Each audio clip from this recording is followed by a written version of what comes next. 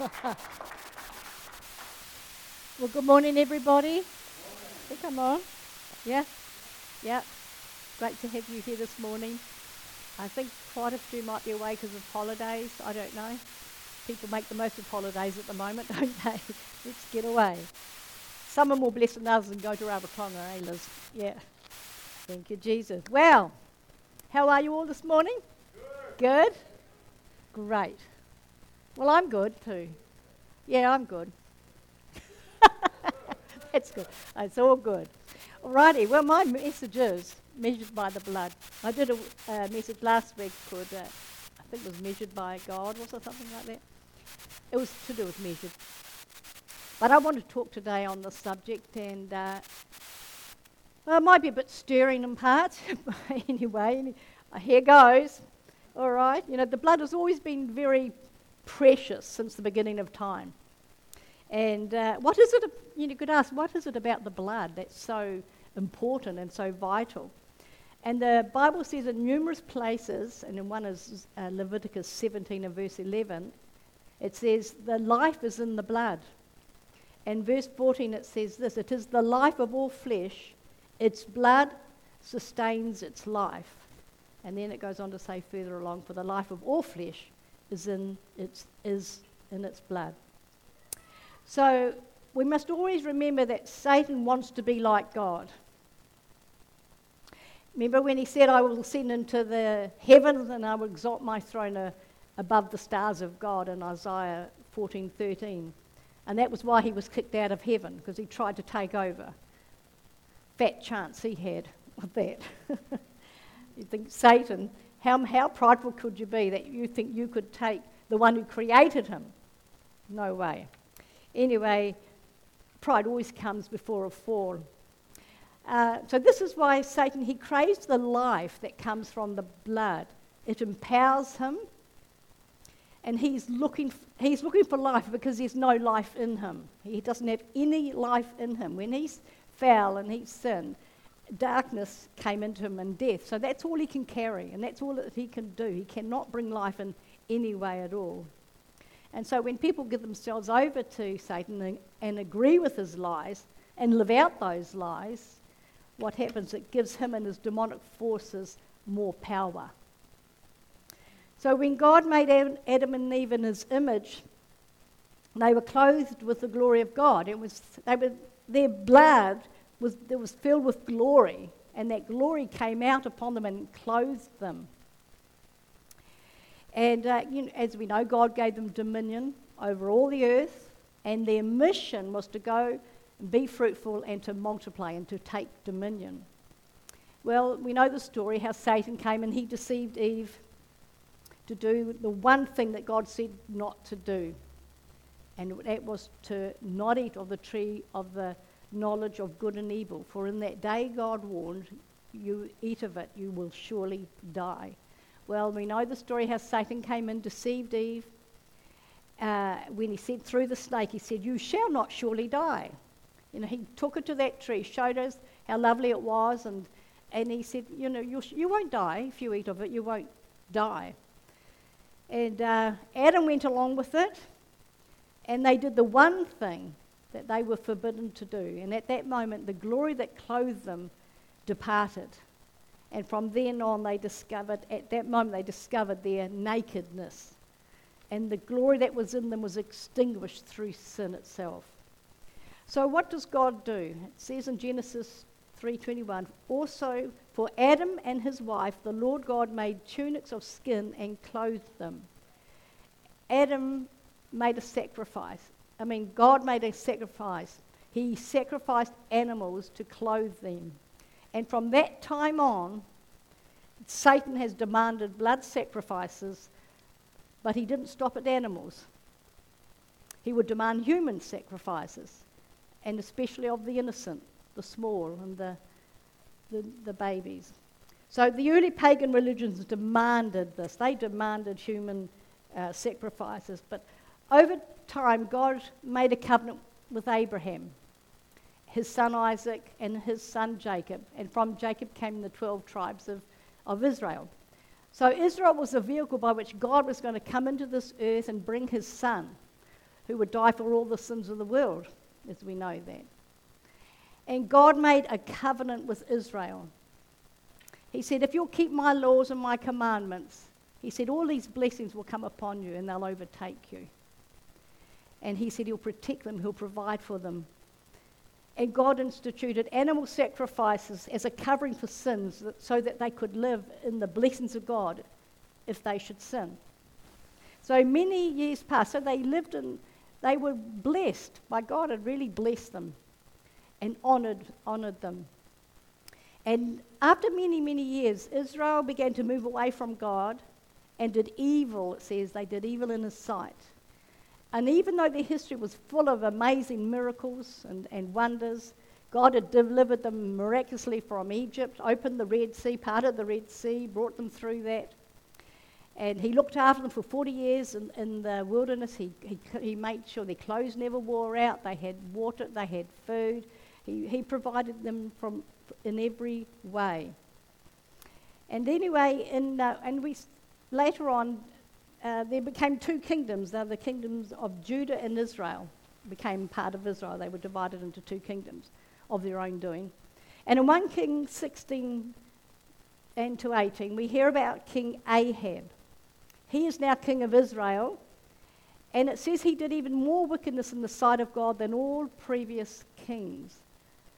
It's so sad, with all that God had given them, and here they are, they doing wickedness in his sight. And then he married an awful person called Jezebel, a Sidonian. She was a Sidonian, and they were Baal worshippers. And the Bible says Ahab went and served Baal and worshipped him. And he set up an altar to Baal in the temple of Baal he built in Samaria. Now Baal demanded the sacrifice. He demanded blood sacrifices. And it's really sad. Terribly terrible. But God had a remnant of people who were loyal to him. And they hadn't bowed their knee to Baal. And there was a powerful prophet called Elijah. And Ahab and Jezebel, they were terrified of him. They hated him.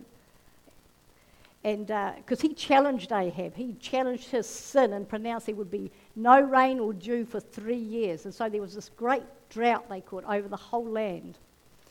And Jezebel, she hated the prophets of God. She ordered their massacre of all of the prophets. But Obadiah, he was the one who was head over the King Ahab's house. He feared the Lord greatly, the Bible says. And he hid 100 prophets in the caves and took them food and water. But because Elijah had challenged King Ahab, Jezebel, she was desperate to have him killed. She hated him. But God kept Elijah hidden. They think they would capture him. They were close to capturing him. God would just translate him to somewhere else. And that went on quite a lot. And anyway, in 1 Kings 18 and verse 1, it says, it came to pass after many days that the word of the Lord came to Elijah in the third day, saying, third year, it's coming towards the end of the drought. So in the third year, saying, go and present yourself to Ahab, and I will send rain on the earth. Now, Obadiah, he was out searching out the land. They was trying to find grass for the animals because of the drought. And suddenly, it just says, suddenly Elijah appeared before him. And God had supernaturally placed him there to meet Obadiah. And in verse 8, Elijah told Obadiah to go tell Ahab that I am here, because he'd been hunting for him for a long time. And Ahab was really reluctant to do that. He was frightened because he says, if I bring him back, then you'll not be here. Like previously, he'll just be taken away. Anyway, Elijah reassured Obadiah, he said, and he promised, I will remain where I am until King Ahab arrives. So Obadiah, he went and told Ahab, and when Ahab came and saw Elijah, Ahab said to him, is that you, O troubler of Israel? And he's the one, isn't that so twisted? lies of the devil. He's not the troubler of Israel. To which Elijah replied in verse 18, I have not troubled Israel, but you have, in that you have forsaken the commandments of the Lord and have followed the Baals. And remember what they demand, the sacrifice of little ones.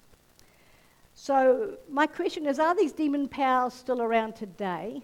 Yes, they are. And they'll be here until God says enough, when they're thrown into the lake of fire. And, I was thinking about this. It sounds to me like many governments around the world, including where we live, who through their liberal laws, abortion laws, are literally sacrificing babies to Baal. Now let me say this, if you've ever had an abortion, get it right with God. Just say, Lord, some people don't realise what they're doing, and just say, Lord, forgive me. I didn't know what I was doing, forgive me. And God will totally forgive you. And I have something amazing to tell you, that one day when you get to heaven, your little baby will be there to see you and to love you. Isn't that amazing? No baby ever is lost. No child is ever lost. No child goes to hell. No baby ever goes out. No way, ever. God's got all the babies in heaven, all the little babies and all the little children. Isn't that amazing? And they actually literally wait for their parents to come. They get excited because they're looking forward to their parents arriving one day. Okay then. So in 1 Kings 18 and verse 19, Elijah tells Ahab, now therefore send and gather all Israel to me on Mount Carmel, the 450 prophets of Baal and the 400 prophets of Asherah, which is a Canaanite goddess, who eat at Jezebel's table. So here is God's covenant nation, which is turned from the one and only true God, who promises life and blessings and protection, healing, prosperity, all these amazing things, peace from their enemies. And instead they've turned from God to demonic principalities and entities, thanks to the evil governance of King Ahab and Jezebel, his wife. You see, governments determine the state and the future of a nation. This is why the Apostle Paul says, first of all, pray for those in authority, that we may live peaceable and godly lives. Perhaps we could lay the blame at the church's feet for not interceding and praying like we should for the government for decades, so that righteous government will be elected. But of course, sometimes people have prayed and things have not always been truthful. There's such a thing as rigged elections, do you know? Anyway, that is something that God will expose. So back to Elijah. He called for a showdown to reveal who is the one and only true God, Baal or the Almighty God. Well, in 1 Kings 18 and 20 to 24, he puts out a challenge, they all met on Mount Carmel. And some of you will know the story. Elijah, he challenges the 450 prophets of Baal to build an altar of wood, cut up the bull and lay it on top of the wood, but put no fire underneath it. And Elijah would do the same with his altar. He did the same with his altar. He would do the same. So then they were to call on their God Baal, and Elijah would call on his God, the Almighty God, and he said, the God which answers by prayer, by fire, he is God. And so the false prophets of Baal, they built up this altar, and they were crying out to God, crying out to their God Baal, and crying out, and nothing was happening. And they started at dawn, and by lunchtime, there was still no answer. And I know why. Because you can know, if you could see in the realm of the Spirit, you would have seen the host of heaven there stopping their God doing anything. They wouldn't allow him. Even if he could send down fire, they wouldn't allow him. He was bound. And anyway, by lunchtime there was still no answer. And so now they jumped on the altar. In other words, they were saying, we'll be the sacrifices if you'll send down fire. Isn't that incredible? Amazing it didn't come. God could have sent it, it would have been interesting. Anyway, so they were offering themselves as a sacrifice. And so Elijah, I like his sense of humour, he starts to mock them. One man of God, now look at this. Now all Israel had been called to come and watch this. And he had asked Ahab, would you call them so that they would watch what was going to happen and turn from their wicked ways. So he was one man of God against 450 prophets of Baal. I tell you what, there's more power in a man of God than there is in the demon-filled people. And in 1 Kings 18:27, so it was at noon, that Elijah mocked them and said, cry aloud, for he is a God. Either he is meditating, or he is busy, or he is on a journey, or perhaps he's sleeping and must be awakened. I love that. Good sense of humour. In verse 28, so now they cried out loud. They're getting really loud now. And now they're cutting themselves. And it says, as was their custom, with knives and lances until their blood gushed out. Isn't that so disgusting? I mean, that's what the enemy's like. Kills, steals, destroys. But God and Jesus brings life, and life only. Well, by evening came, and there still had been no response. Then Elijah calls all the people of Israel. He says, he calls them together, and he calls them, I like this, he calls the people of Israel, and he asks them, he says, to repair the altar, because the altar of the Lord had been broken down. You know, it was through Ahab and Jezebel. They had all the altars that were set up in high places for God. They broke them all down. Satan wants the high places for himself. He wants to destroy churches. He wants to destroy and weaken churches. He wants to destroy believers. But he's not going to. Not in this day. We've entered into an amazing day of God's power and God's glory. Absolutely. God's power and glory is going to be seen. As you know me, over the past few years, I've been saying this is going to happen. God's glory is going to come. The church is going to be amazing. The church, the body of Christ around the world, is going to rise up in an amazing way, and we're going to see amazing things happen.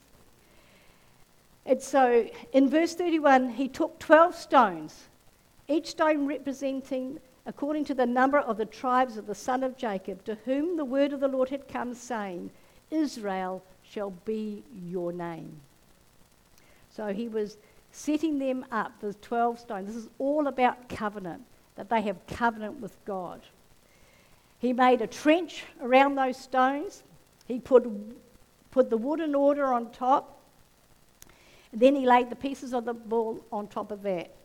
And then he told the people to pour water all over the sacrifice. 3 times they filled up water, poured it all over, and all around the trench was filled with water. Right around that. And in verse 36, and it says, and it came to pass, at the time of the offering of the evening sacrifice, he chose the perfect time. This was the time that God had set up. This is the time for the sacrifice. Elijah the prophet came near and said, Lord God of Abraham, Isaac, and Jacob. In other words, he's declaring, you're a covenant-keeping God. Let it be known this day that you are God in Israel, and I am your servant, and that I have done all these things at your word.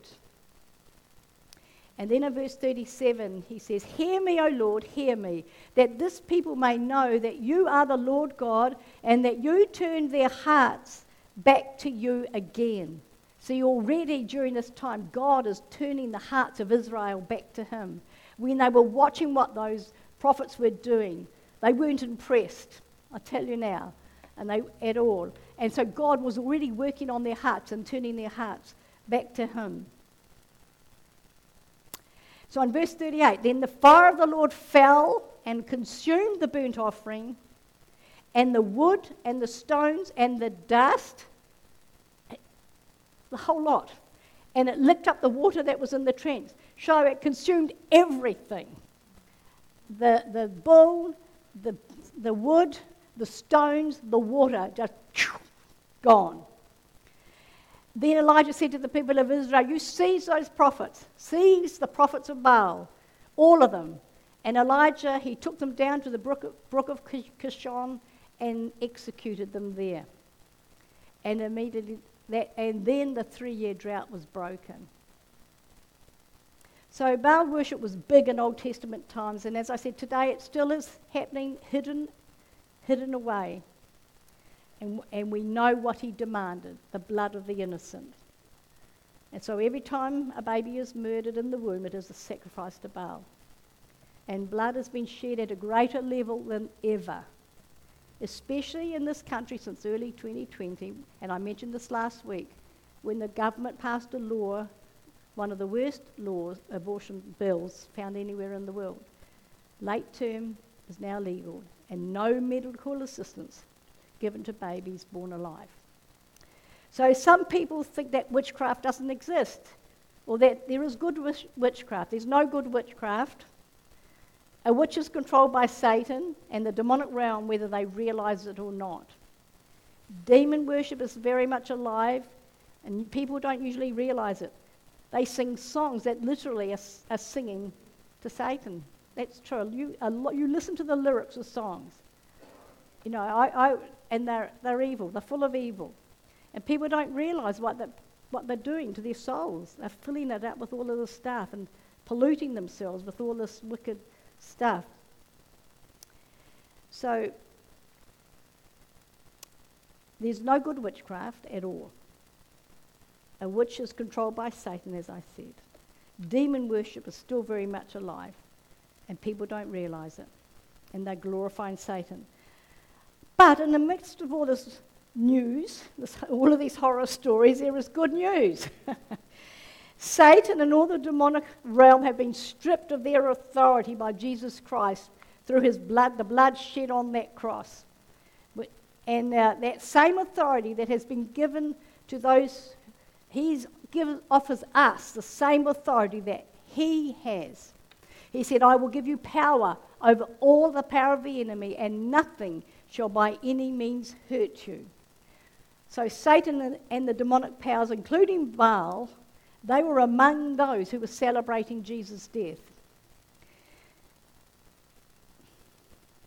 You know, Satan really thought he had Jesus. He thought he had sent him to the cross because he stirred up the Pharisees and he stirred up the rulers to arrest Jesus and to have them crucified. And Satan was controlling those crowds so that they would choose Barabbas over Jesus when Pontius Pilate brought Jesus out before the people, and he offered Jesus' life for that of Barabbas, and they called out Barabbas, who was a murderer. They were being under the influences of darkness. But praise God, the Bible says, had the powers of darkness known, they would never have crucified the Son of God. If they had known what they were doing, they thought they had crucified Jesus, but it was a plan between the Father and the Son, Holy Spirit, before the foundation of the world. They had it all planned out. They knew what would happen. God knows the beginning from the end and the end from the beginning. He knew mankind would fall, but they always had a rescue plan in hand that was hidden.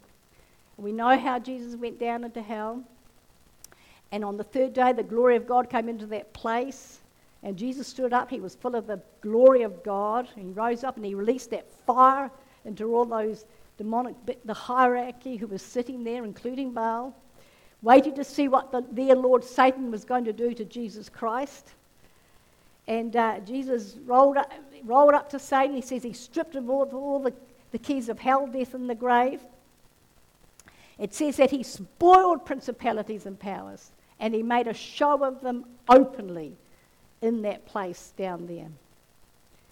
And then Jesus, he left that place, took his blood into the heavenly holy of holies, poured it on the mercy seat, blotted out every sin, every failure of mankind, every sickness, every disease.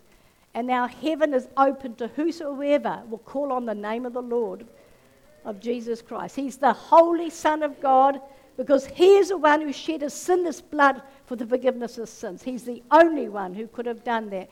We cannot enter heaven if we still have the old sin nature. We must be born again.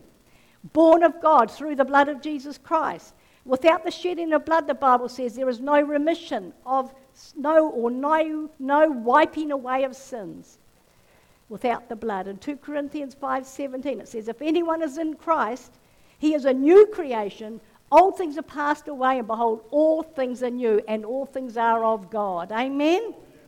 Thank you, Jesus. Heaven is our destination. And as I said earlier, Jesus said, I give you power over all of the power of the enemy, and nothing shall by any means hurt you. We don't have to be afraid of Satan. We don't have to be afraid of the demonic realm, because we have power on the inside of us. We are born of God. We are sons and daughters of the Most High God. So the demonic, they know there is power in the blood. They thirst for it. The more sacrifices that are made to them, and the more that people believe their lies and deceit, the stronger they become. But it's all through deception. But they can never, ever have more power than one Christian who has been saved and washed in the blood of Jesus Christ, and who know their authority in Jesus Christ. So why am I sharing all of this stuff? Because the church needs to repent. I'm saying church general, okay? Needs to repent and cry out for God's mercy on our nation and on the nations, and cry out for justice for all the innocent blood that has been spilt. We don't call people prophets of Baal these days, but they expose themselves by the laws they pass, which call for the blood of the innocent and the defenseless. The Bible says, whosoever calls on the name of the Lord shall be saved.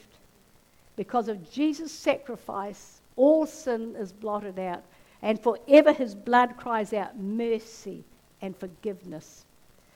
So even a prophet of Baal can repent and call on the name of the Lord Jesus and be saved. But if they don't, and they won't turn to Christ, they won't repent and turn to Christ, the very one they hate and oppose, then their blood and that of the innocent will be on their hands, and the end won't be good for them. So there is a real demonic kingdom of which Satan is the head, and there's also the kingdom of God of which Jesus is the head, and which also belongs to all of those who have been bought by the precious blood of Jesus Christ. You know, the bloodline of God and his children is the blood of our Lord Jesus Christ. And it is the red thread of redemption that runs and weaves its way through the whole entire Bible. When Jesus entered into heaven, the angels handed him the vial of his precious blood. And he poured it on the mercy seat in heaven, poured it over it, where his blood blotted out every sin, every evil thing, every evil act, from small to large, every sickness and every disease. See, we are measured by his blood. And through the blood we are made perfect and blameless before the Father.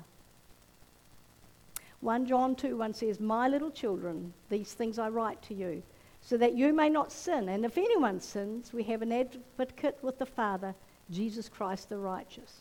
You know, a believer should never, ever go out and willfully sin. But if they do, there's always a way back. And it's called repentance. In 1 John 1:9, if we confess our sins, he's faithful and just to forgive us our sins and to cleanse us from all unrighteousness. So God is good.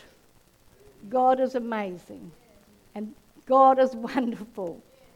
And Jesus Christ is amazing. He's our Lord, he's our Saviour. And he's got our backs. He's out there to protect us. But we need to follow him and do what he asks. Amen? And we, as I have been preaching in previous times, that we are in the best days this earth has ever seen. We're in the days of God's glory, which is about to be shown throughout the whole world. It's going to cover the earth. It talks about that in Isaiah, doesn't it? You know, that as surely as I live, all the glory shall cover this earth. All of it. The whole earth is going to be covered in the glory of God. And he needs you and I. He needs us in these days. He needs us ready. He needs us right. He needs us to be walking in holiness and walking and spending time in the Word of God, getting the Word in your heart, because, this is the sword of the Spirit. This is what we can use to defeat Satan every time. Absolutely. So, Father, I just thank you, Lord, for your Word. Father, I thank you, Lord, Father, that you just love these people. Father, you do love these people. And you love the people of this whole earth, Father. And Lord, you want to see them saved. Father, I just pray that we can be used, Father, as your soldiers in this day and in this hour. Not only to defeat the enemy, but, Father, those that will go out and look for the lost and the hurting, Father, and bring them to your Son, Jesus Christ. Father, we thank you for your life and for your love. We thank you for your mercy. We thank you for your grace. We thank you, Jesus, that you died for all our sin, and also by Jesus' stripes we have been healed. And we don't have to fear what's happening in the earth right now. We don't have to fear what's around us in the name of Jesus, because we have you as our source of healing and you as our mighty protector and deliverer. Amen. Amen. So, I'm not sure where to go from here, but I would like to say we would like to pray with you. If you want prayer, if you feel you just need to come before God and just say, Lord, I just want to